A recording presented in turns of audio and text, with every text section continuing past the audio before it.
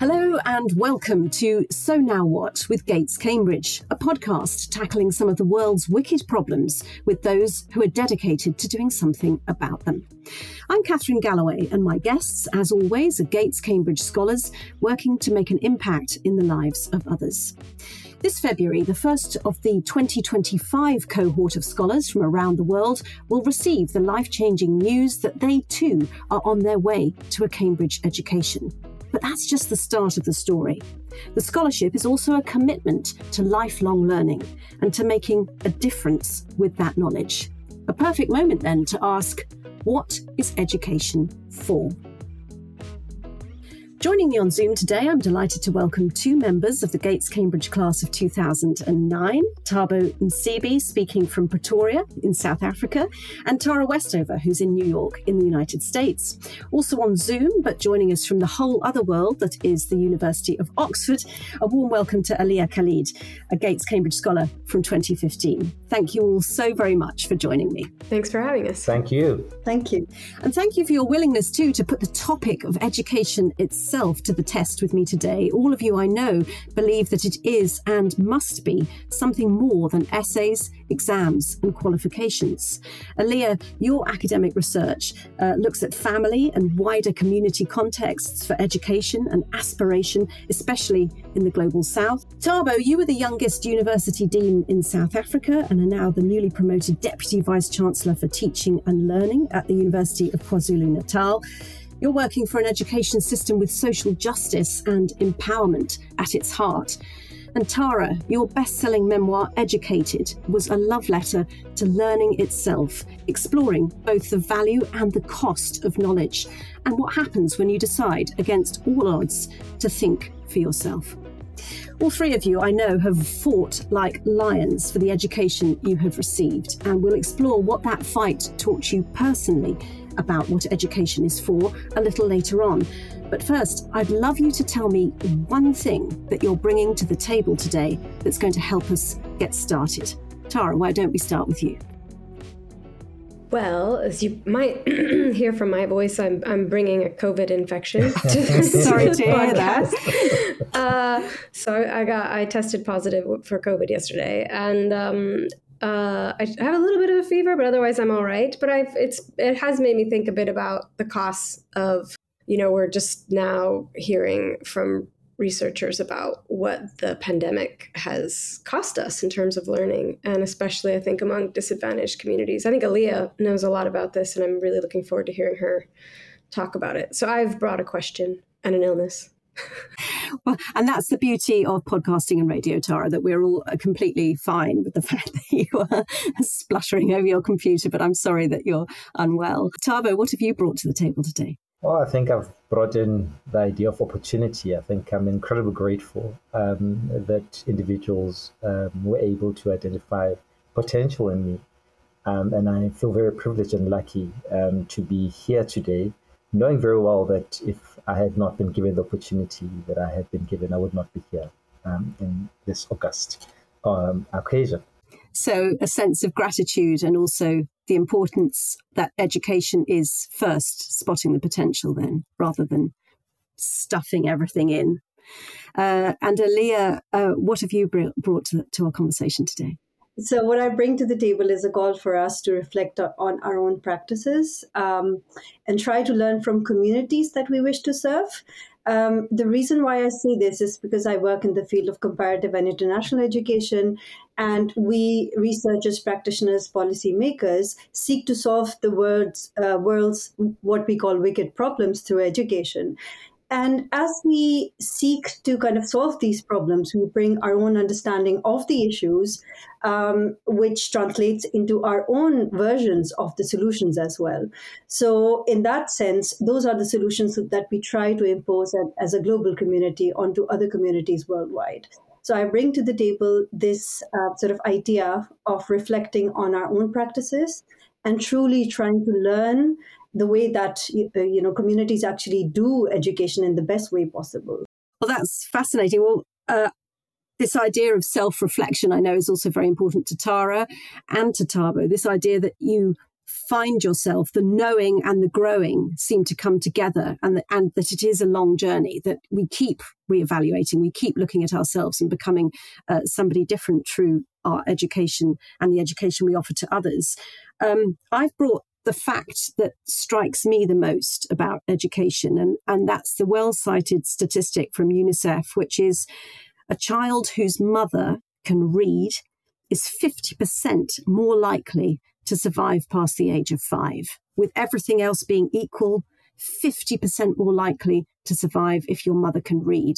Now, Aliyah, I know your work on gender, and in particular, mothers and daughters and their aspirations and experiences of education is absolutely key to what you have done. Can you expand a little bit on that, on what education is for in the female context? Coming back to the idea of narratives and stories, and Adichie's, idea of one unified story and multiple stories is really appealing to me.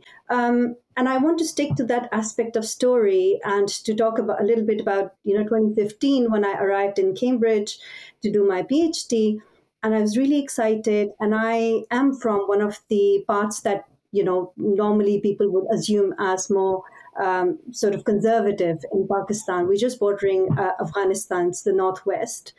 And I remember when I came in, lovely colleagues were very keen to learn about me, to understand my story as well. And I was very keen to talk because I had stories to tell. When I talked to them about my issues, the way that I spoke about them, I thought I spoke as a conqueror. But the image that I saw reflected back was that of, Maximum, the sort of survivor, maybe. And there was a confusion there because I thought that is not how I think I have lived, that story.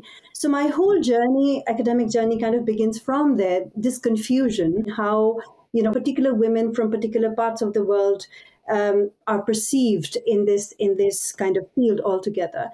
Now, I feel that what education is for today is for us to educate ourselves through these women and communities. The reason why I say this is because it's a very difficult time. We've got conflict, we've got violence, we've got different sorts of crises happening. And we don't have the luxury to be, passive in our desire to learn from communities. We have to be very fiercely active because simplified political narratives are not useful anymore. And if we really want to change the world through education, what we need to do is we need to listen really and be open. And I think those alternate stories about women, about gender, about stories of, fighting and surviving need to come out and need to be, told by the people who live within conditions, because there's no vision of a better world without the people having a front seat in the conversations that we're having today. Tara, as Aliyah was speaking, I was thinking of a moment that you relate in Educated, a moment when you first read John Stuart Mill, and there was a line that just absolutely leapt out at you as you were sitting there in Cambridge, having fought for your education, not having gone to any kind of formal schooling until you were 16. And John Stuart Mill said, "Of the nature of women, nothing final can be known." And you write, "Blood rushed to my brain. I felt an animating surge of adrenaline, of possibility, of a frontier being pushed outward." And I wondered if you could expand a little bit on what it means to be truly educated for you. Well, what I remember specifically about that passage was it was a frontier of knowledge, but it was also a frontier of ignorance, really, unstated ignorance, which I really appreciated. Because I think what was difficult about the knowledge I'd gained about gender, women, or norms, what was expected of me, the life I could aspire to, wasn't so much ignorance. That wasn't the problem. It was I was told a lot of things quite confidently without them necessarily being true. So what I appreciated about John Stuart Mill wasn't his certainty, but his doubt, actually, that he just said, we don't know anything about this, and anybody who thinks they do is lying, And that was amazing to me because I thought, there's all these things I'd been told about women are natural nurturers and they're really supposed to be in the home, and this is like decreed by God. And here was John Stuart Mill saying, this is just a mystery. We don't know.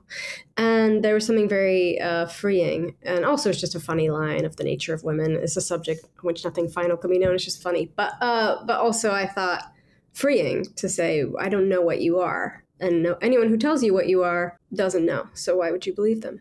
And I hadn't really found that before. The courage to just say, we don't know. We don't know the answer. Go find it for yourself, because we don't know for you. So education then should be for asking the big questions that we don't know, as much as teaching the facts and figures that we do. And that's making me turn to you, Thabo, because in the interviews I've read with you, your view of what education is actually for is a deeply emotional one, very much like Aliyah and Tara are speaking about it. You know, I'm seeing words in your interviews like joy and trust and support. And crucially, you're also underlining that it's an education that everyone can access, but not necessarily through an institutional means. You know, some of the things you've set up include, a debating club or a leadership program or even a hockey game.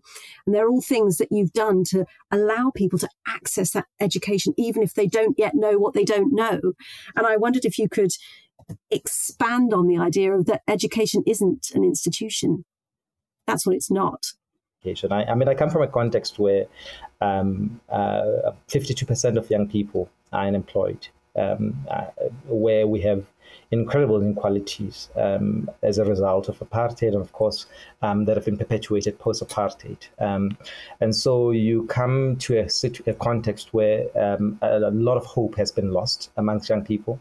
And one of the ways and means in which I think we as educationists need to respond is to think through how we can restore hope in education. And so that's what my last project has been about. I don't view education as this technical exercise of leading towards exclusively sort of this economic empowerment, but more so that it is a project of social justice, that we need to, at the very core of what we are doing as educationists, as individuals who are implicated in the education process, is to ask ourselves, how do we transform society so that it becomes better, not just for ourselves, but for generations to come? And what does that mean then for a child that does not have this notion of being truly educated? Because having access to education alone, just being able to go to a school and be tested and write an examination, doesn't really mean that you have been truly educated. And for the majority of the kids in our society, at least in South Africa, and I know in the global South, we really have a situation where we are promulgating this notion of educational access, but the quality of what we have on offer, the type of resourcing that we have at our disposal, becomes a main and a critical issue that we need to respond to. Not because it's of our own making, but because of the ways in which the structure, the society, the system is designed. And so my approach to education has been about pushing the boundaries, getting more people to think through, what does it mean to push through the glass ceiling? And what does this glass ceiling look like? What does it mean to have more voices that look like me around the table? I'm not comfortable with the idea of just having a person like me being the only person around a table, but to ask, how do I bring more voices so that we are able to have this education that is truly emancipatory and that can actually offer opportunities for the future? So education as empowerment, and I know, Aliyah, you use the word agency a lot. And Tara, you use literally the word educated, to be truly educated. That is what that means. But if we think about education as empowerment, how does that help us then to allocate those education budgets that you mentioned, Thabo, the resources that are in short supply, in a more impactful way? If we stop thinking about facts and figures and we start thinking about something that might serve the people and include everybody. No, I wanted to make reference to something that you said, which I thought was actually quite profound earlier, in relation to the stories of the communities, the stories of women.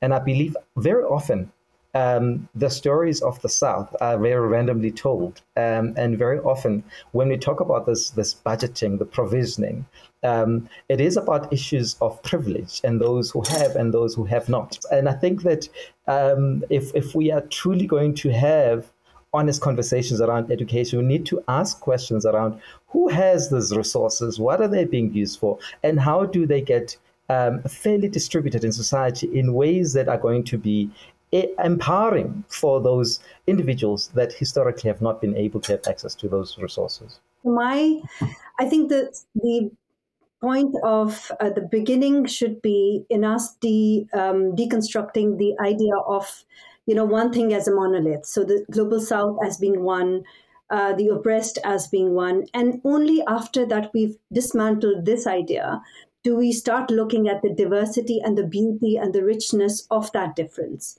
And so accepting difference as beautiful and necessary and essential in today's world is actually really important. We need to say that our own intellectual humility is needed here. We need to say that we don't know enough. So we need to seek out and try to learn from others. But, this concept about resources, Catherine, it just reminded me of, I was doing some field work in Pakistan in some of the communities hit by floods. And there was a village that I visited, and I was looking at girls' education there. So the people had lost their houses, and the school buildings were dilapidated.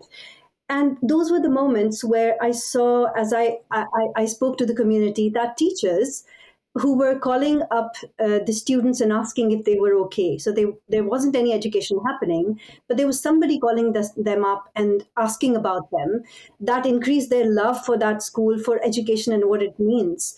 There were teachers who were inviting students in their homes, just to ask about how they're doing, just to be, caring, just to care for them, just to love them. School is much more than reading and writing. I have gone to villages where people have said, my daughter goes to school, no teacher comes there. But the girl says, I'm transformed because I realize playing with my friends that I have a lovely voice. So now everybody comes to me and I sing for them. And that had changed her. And the mother could actually say, she wouldn't even talk earlier. Now she's doing this. Now, the reason why I'm getting to this is because I went there and I saw this beautiful white tent set up by UNESCO. And as I entered the tent, it was supposed to be a school. It was completely new. It was never used. It had reached those communities, very hard communities to reach, but it wasn't used. So had I gone into that setup and said, oh, the community isn't coming, there are things happening, but something very beautiful, but very different was happening in different ways. The people had been seeing these floods since quite a few years now. So they knew what could be done to actually improve the situation. For example, giving certification to teachers to actually start up schools in their homes. They were higher grounds where there were, government structures in place. Those could be used as schools. So they listed all the solutions of how things could actually be done, how education could actually be made possible without spending extra on anything. So this question about resources and this question about education, it's quite complicated, and it's beautiful because of the complexity. I had one thought about, I think it's worth mentioning technology in this, because I think for a lot of people they think, oh, maybe not everyone can get access to kind of Harvard education or a, stellar education, but now we can put everything online and so everybody can. And there's something very true and very exciting about that. If you want to go on to YouTube and you have access to a computer or a phone, you can watch a great mathematical mind like teach you algebra or something, which is like truly amazing. But it cuts two directions, because I think we don't want to remove that human aspect too much that Aaliyah was talking about. Like, part of an education is having a teacher who knows you and cares about you, and a community that can point out to you what your strengths are. And I worry a little bit when we overemphasize what technology can do for inequality in education, that we might veer into a world where we accept education for, less advantaged people that is just totally qualitatively, not just quantitatively different. They have fewer resources, but it's just a completely different experience, only with a screen, and without kind of making sure that human community side is present, which I do think more privileged kids will always have. And so I just think it's worth thinking about technology. What can it solve and what can't it solve? And just being a little bit realistic about it. If I could just take you into your own stories for a minute. You were 3 children growing up on 3 different continents, all of you. And at one point or another, all of your educational journeys could have stopped dead or indeed never got started. Aaliyah, you were growing up in Pakistan on the Afghan border with the Taliban swirling around. Thabo, you grew up until the age of 10 under apartheid in a township in KwaZulu-Natal. And Tara, there you were in rural Idaho in a Mormon community, and your parents didn't agree with sending children to school, so you had no formal education. And this is a difficult question, but what was one teachable moment from your own growing up that made you feel, oh goodness, I know what education is for and I know why I want it so badly? I can start with a moment that's perhaps my motivation for even doing a PhD. I have been fortunate. Yes, there have been events in my life, and my life has had a very crazy kind of journey, but I've also had a lot of support from my family and friends. But I also come from a part of the world where at the time of war on terror, we used to have suicide bombings every day, 3-4 attacks minimum in a day. But one defining moment for me, actually, which led me to my PhD, was this event, which is called the Peshawar School Massacre. So in 2014, sort of Taliban took over a school, and more than 400 or so children were actually brutally slaughtered. And it was a day-long event, and the students who went there, so the families who used to send their children there, a lot of them were living in my community, in my hometown. So when this event happened, lots of families lost multiple children in one household, actually.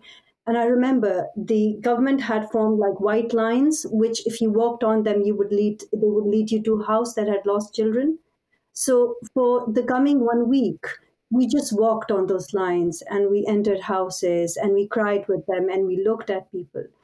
And whenever I saw mothers sitting at the head of the coffins of one child, two children, crying, and then within a week or so, we saw those mothers coming back and saying, we will send our children to school. This is what Taliban want. They don't want them to go to school.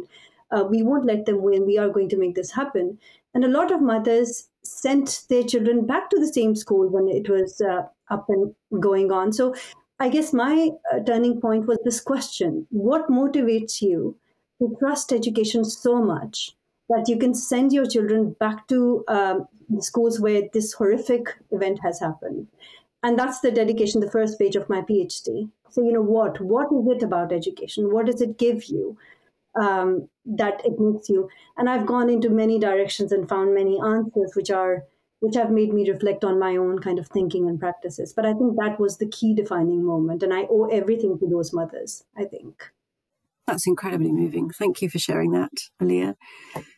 Tabo, was there some moment where you thought, goodness, this could go both ways and I need to reset myself? I don't want to mention one. If you allow me, Catherine, if I can mention two, because I keep you may. Two moments. I grew up, as you pointed out, in the township in the early years of my upbringing. And then in 1994, when apartheid collapsed, my family moved to the town of Estcourt. Up until then, people who were Black were not allowed to buy houses in white suburbia. And in grade 8, my parents made a decision to move me from a township school to a former, what we call a formal resource school, which is largely a white school under apartheid, white public school. It is at that moment when I arrived in that school that I realized just what it means to be in an education system that can transform you into a life that you'd never actually thought you could have. Because it was then that I saw the access to, the sporting codes. The teaching was completely different. It was a completely new world that I'd never had exposure to. So new was this world that I actually failed my grade 8 because I just could not reconcile the type of education that I'd had in the township school and the education that I was receiving in that school. And it was precisely because of that experience that I started doing the work that we were citing earlier around coaching, debating in townships, doing sports, hockey and other sports that I had not had access to when I was in a township school. And then I decided that let me do this, let me bring back this type of education that I was getting in this space, which I did not have, but which a number of my peers and friends were still not getting. So in 8th, 9th, 10th grade, I was already doing this work. But another defining moment was when I moved from high school into university. And it was another moment of transition for me because, again, I had gone from township to a formerly white school, and now I had moved into a fully integrated university space that had white professors that did not buy into the narrative that I had been taught at school, which was some form of cognitive dissonance for me, because I in many ways had tried to replicate what I thought at that stage was, the best way towards being successful. And at the university, I met an incredible man, Crispin Hampson. I always speak of him because he enabled me to unlearn the deep problematic knowledge and learning that I'd had about education and about myself. And I was able to undo sort of the internalized racism that I'd had, the homophobia that I'd had, the sexism that I'd learned. And I then made it my life's mission to then try and pursue a social justice agenda on the basis of what had been taught to me by Crispin.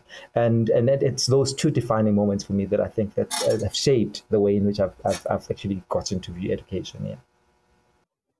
Goodness, that's absolutely extraordinary. And that notion of unlearning and that notion of cognitive dissonance, I know that's resonating with you, Tara, because your experience, even when at Cambridge, it wasn't a simple journey of I've gone from my family that wouldn't let me go to school and I'm now at Cambridge and I'm flying. It wasn't that. The whole of educated is you actually really interrogating, where do you belong? What does that mean? Was there a moment that stood out for you in that process? I mean, it's a funny question for me because when I went to college, I had absolutely no idea what college was. I'd never been in a classroom before. I went because I liked singing, and my brother told me they would teach me to sing, and I was like, okay. So I didn't go with a lot of high ideals, and I didn't leave with a lot of high ideals, but I did well, and I liked history, and I was really just following things I liked to do. I went there because I liked to sing, and when I was there, I learned I liked to read, and I especially liked to read history and philosophy, and some of my professors were like, go on this study abroad to Cambridge, and I went to Cambridge, and then I liked it there, and somebody gave me enough money to stay. Thank you, Bill. And I did, and it was all really about kind of following what I liked. And it's a funny thing, that thing of unlearning. I had to unlearn a lot of the same things that Thabo had to unlearn, but there's something you also have to unlearn at Cambridge, which is any human community, whether it's Gates scholars or universities themselves, have beliefs which may or may not be true, and expectations of you that are coming from the outside. And if I was going to say there's one thing that Gates scholars in particular have to guard against, it is that almost by nature, anyone who wins a Gates scholarship is probably ambitious. A lot of type A people wander into that community, and I'm one of them, so I don't know, no judgment. But I think that there's also a certain kind of cult of ambition that you can get in an environment like that. When I remember the year when I was graduating from Cambridge at PhD, I didn't want to be an academic. Everybody was going to work for McKinsey or Bain or BCG because it was the prestigious thing to do. And I think that's a kind of rigidity of thought, like I am so successful, I can't do anything for education unless I'm like working right under Obama, whatever it is, like a certain, like you have to guard against your arrogance. But there's like some value maybe in like going back to wherever it is you're from and working at the little school that you knew and actually gaining some true knowledge before you go apply to the presidential administration, like not just thinking, well, I went to Harvard or I went to Yale and I'm top of my class and I need to start at the top. Like remembering that internal, like, what do I want to do and what am I good at? And actually not just wholly swallowing the this narrative of like absolute success all the time. I had no intention of, no knowledge whatsoever that anyone was going to read this book I was writing. That's not why I did it. 8 million. And I had a couple of 8 million people read it in the first 2 years, Tara, just to let you know. It worked out. But, I think things tend to work out when you keep hold of that internal compass a little bit. As you're talking, Tara, I'm remembering so clearly the definition of true education that was given by Martin Luther King, which is true education is intelligence plus character. You can't mythologize or deify facts and intelligence for intelligence's sake without what you've all shown in abundance in your life, which is the real grit and resilience and the real character to sort of say, this will work for me, this won't, I'm going to keep pushing here, I'm going to get up and try again there. And I think, Thabo, I know you're very interested in curriculum reform, and maybe that's what we build into the curriculum to make something that education really is fit for purpose for everybody.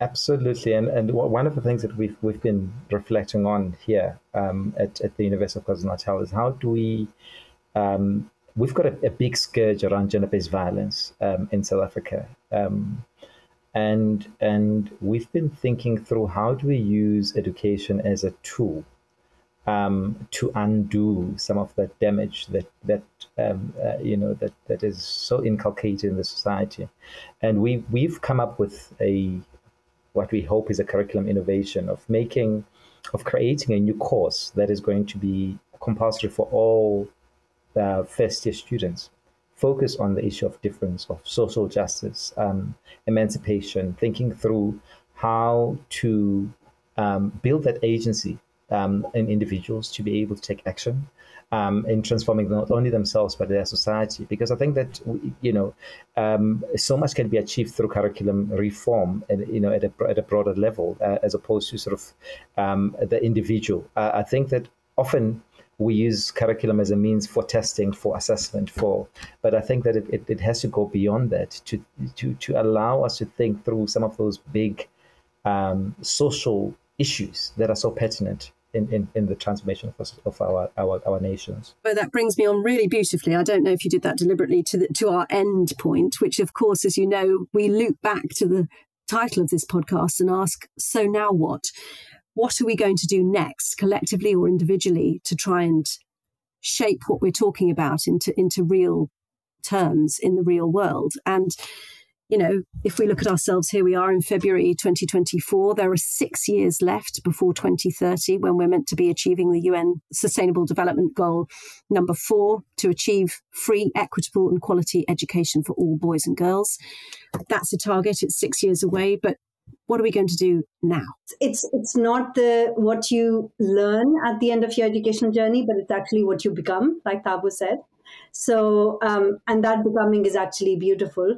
And in that, I just want to come to your point, Catherine. I think I'm waiting for the next version of SDGs.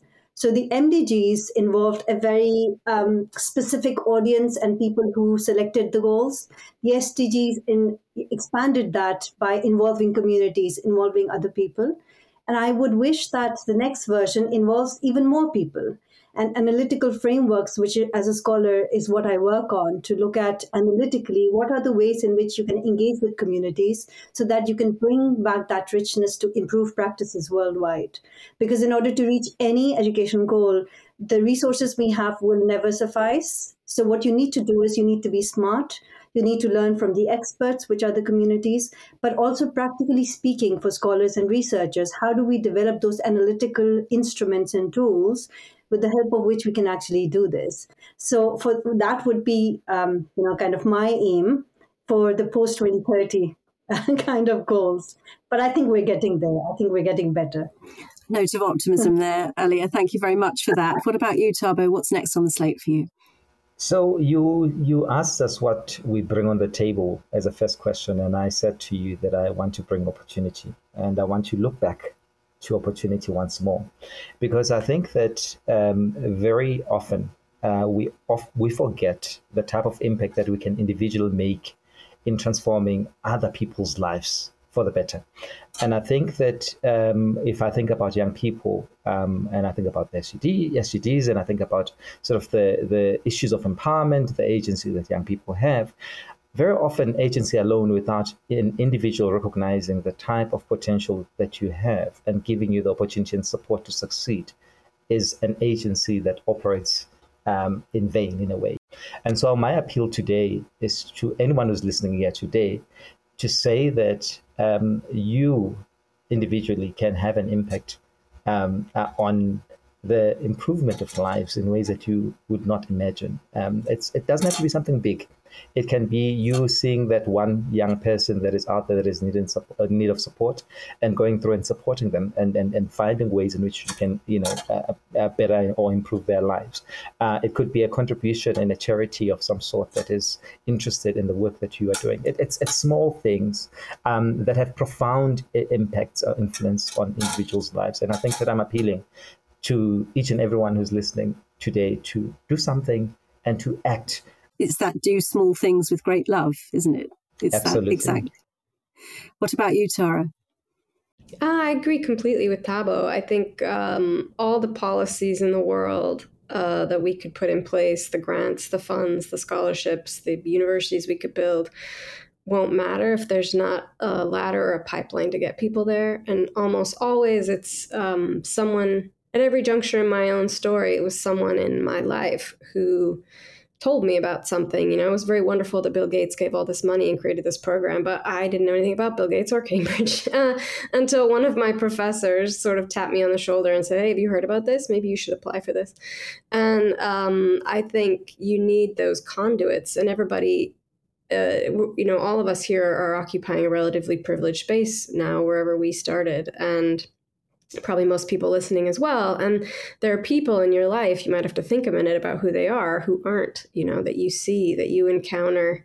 Maybe it's the person who delivered your dinner last night, or their kid, or, there are people in your sphere of influence that actually, very small things, like, not like you have to give up every evening, but very small things can make a pretty big difference, actually. And the fact that they know you or see you will make you so much more powerful in their life and able to help than a bureaucrat or someone far away they've never heard of and will never meet. So I think it's that thing of like looking around in your own world and thinking who you could say a few things to, a few encouraging things, and just be there. I totally agree with that. And I think you all illustrate that in absolute spades. So thank you very much indeed. That has to be it for this episode, very reluctantly. But Alia Khalid, Senior Lecturer of Comparative and International Education at the University of Oxford, Thabo Msibi, Deputy Vice-Chancellor for Teaching and Learning at the University of KwaZulu-Natal, and Tara Westover, award-winning memoirist and historian currently based in the United States. It's been an absolute privilege and a true delight to talk to you all today. My thanks too to producers Mandy Garner from Gates Cambridge and Nick Saffel from the Central Communications Office at the University of Cambridge. And of course, thanks to all of you for listening. We're brand new, so do let us know what you think. I'm Catherine Galloway, and this was So Now What with Gates Cambridge. Join us again next time for another wicked problem dissected by those determined to do something about it. Thank you.